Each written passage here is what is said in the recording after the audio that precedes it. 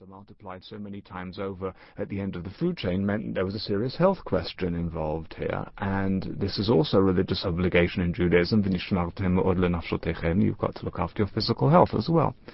So it seemed to me by then that there were very compelling moral reasons of why I had to stop eating meat.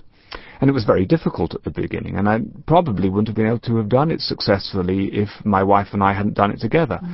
Fortunately, she is a natural cordon bleu cook, and she was able to improvise very quickly, and we did it gradually.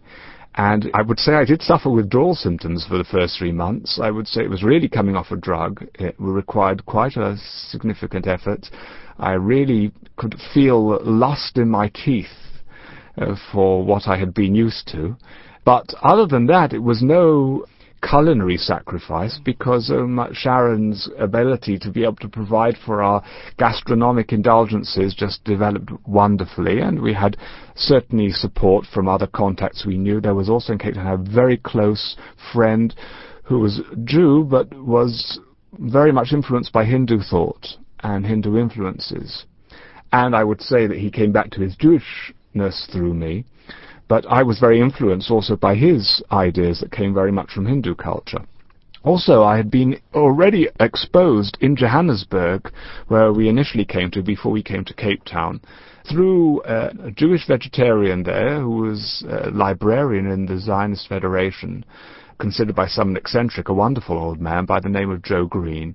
And he had actually gone to the trouble of translating into English, I think he's some of the first translations into English of Rabbi Cook's works that related to vegetarianism. Not that I needed a translation in English at the time, but he had done so to make things more available. And I became aware of these writings and started getting into them more, and perceived through them what I think can only be claimed is an interpretation, but I think as valid an interpretation as any, that the ideal within Judaism is clearly vegetarianism. This is drawn, as Rabbi Cook points out, first of all from the fact that the Garden of Eden is originally a vegetarian society.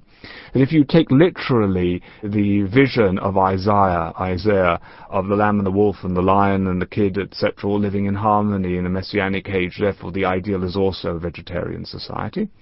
That the language used for meat eating in the Bible is a concessionary language. If your heart's lust to eat meat, then this is the way to do it, etc. And many other sources that suggest, and indeed we may well naturally surmise, that it was very difficult to get all your nutrients in many ages and times and places past, especially in Eastern Europe during the diaspora.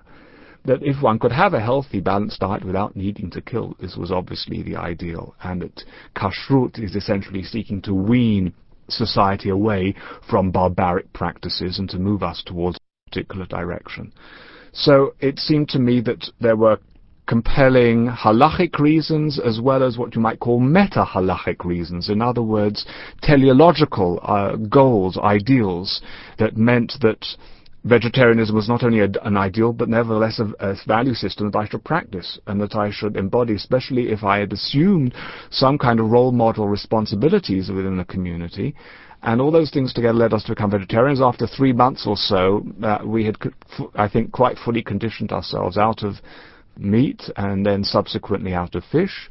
I mean, today, even if I thought I had eaten, it's exactly like pork from a kashrut point of view. I'm so conditioned that I would throw up if I thought I had consumed anything of an animal origin, animal flesh. And I certainly think veganism is an ideal. I don't wear any leather goods. I don't wear any leather products.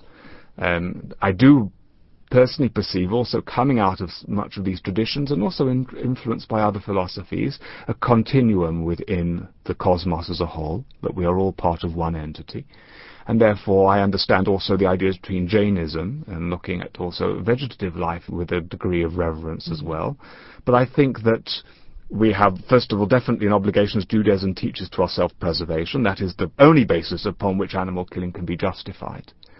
And when you can live self-preservation and provide for your needs without killing, I believe you're obliged to do so. And I don't think we can provide for a healthy, balanced diet without eating well from the vegetative world. And I think that's my understanding of what the Almighty has put it here in order for us to do in as constructive and as ecologically responsible a way as possible. I think that religious Jewish vegetarianism is really a pioneering role in terms of the messianic vision that Judaism has for humankind. It's a role which probably was almost impossible to undertake in eras past for various socio-cultural reasons. Today it's possible to do so. And I believe it becomes a religious imperative. I believe that Jewish vegetarianism is a religious imperative for the person who is a religiously responsible Jew, responsible for their religious and ethical heritage. And to the best of my knowledge, no one has done more to propagate this vision and these values, and to give people both the understanding of what the issues are as well as the directions in order to be able to proceed, and the necessary arguments and information, as much as Richard Schwartz has. And to have a serious academic address these issues and publish them as well as he has done is really a unique contribution. And I have a great deal of respect and admiration for Richard, and I hope that he is spared very many years to be able to continue to develop all the wonderful work that he's done. I'm Richard Schwartz, Professor Emeritus of Mathematics at the College of Staten Island, and author of the book, Judaism and Vegetarianism. Many people wonder how Judaism can be connected to vegetarianism. After all, Jewish weddings, bar and bat mitzvahs, and Sabbath and holiday dinners generally involve foods such as gefilte fish, chopped liver, chicken soup, and roast beef. And there are many passages in the Torah that refer to the sacrifices of animals and the consumption of meat. In spite of these factors, a strong argument can be made that powerful Jewish mandates point to vegetarianism as the ideal diet for Jews today. This talk first considers these mandates, then discusses the biblical case for vegetarianism, and finally responds to several questions that are frequently asked related to Judaism and vegetarianism. What are these Jewish mandates that point toward vegetarianism? They are, first, to be very diligent in protecting our health. Second, to treat animals with compassion. Third, to preserve the environment. Fourth, to conserve natural resources. Fifth, to help hungry people. And sixth, to seek and pursue peace.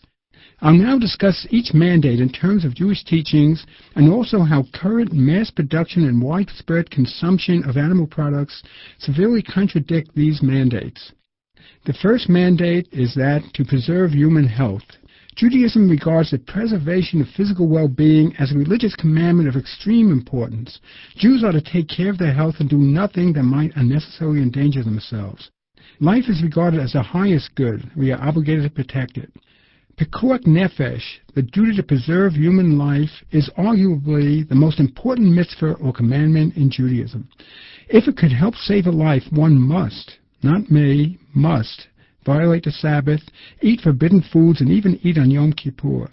The only laws that cannot be violated to preserve a life are those prohibiting murder, idolatry, and sexual immorality. Life is considered so sacred in Judaism that the tradition asserts that if a person saves one life, it is as if he or she saved an entire world. Hence, Jews are to be more particular about matters concerning dangers to health and life than about ritual matters. In contrast to these very strong Jewish teachings about the importance of preserving health, animal-centered diets have been strongly linked to the leading cause of death in the United States: heart attacks, strokes, and various types of cancer, and other degenerative diseases. The U.S. Surgeon General has stated that 68% of diseases in this country are diet-related. Most cancers are found in countries such as the United States, Israel, Great Britain, and Australia, where people eat large amounts of animal products. The Surgeon General's report on nutrition and health in 1988 noted, indeed, a comparison of population indicates that death rates for cancers of the breast, colon, and prostate are directly proportional to animal fat intakes. So if we want to reverse the epidemic of cancer, heart disease, stroke, and other degenerative diseases that have been afflicting the Jewish community and other communities, it is essential that we recognize the connections between animal-centered diets and disease and act accordingly. The second Jewish mandate involves treating animals with compassion.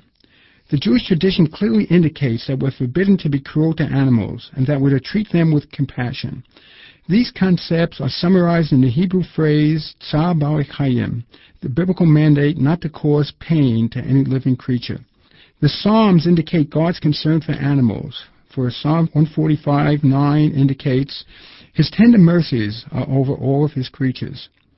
Perhaps the Jewish attitude toward animals is best summarized by Proverbs 12:10. The righteous person regards the life of his or her animal. In Judaism, one who is cruel to animals cannot be regarded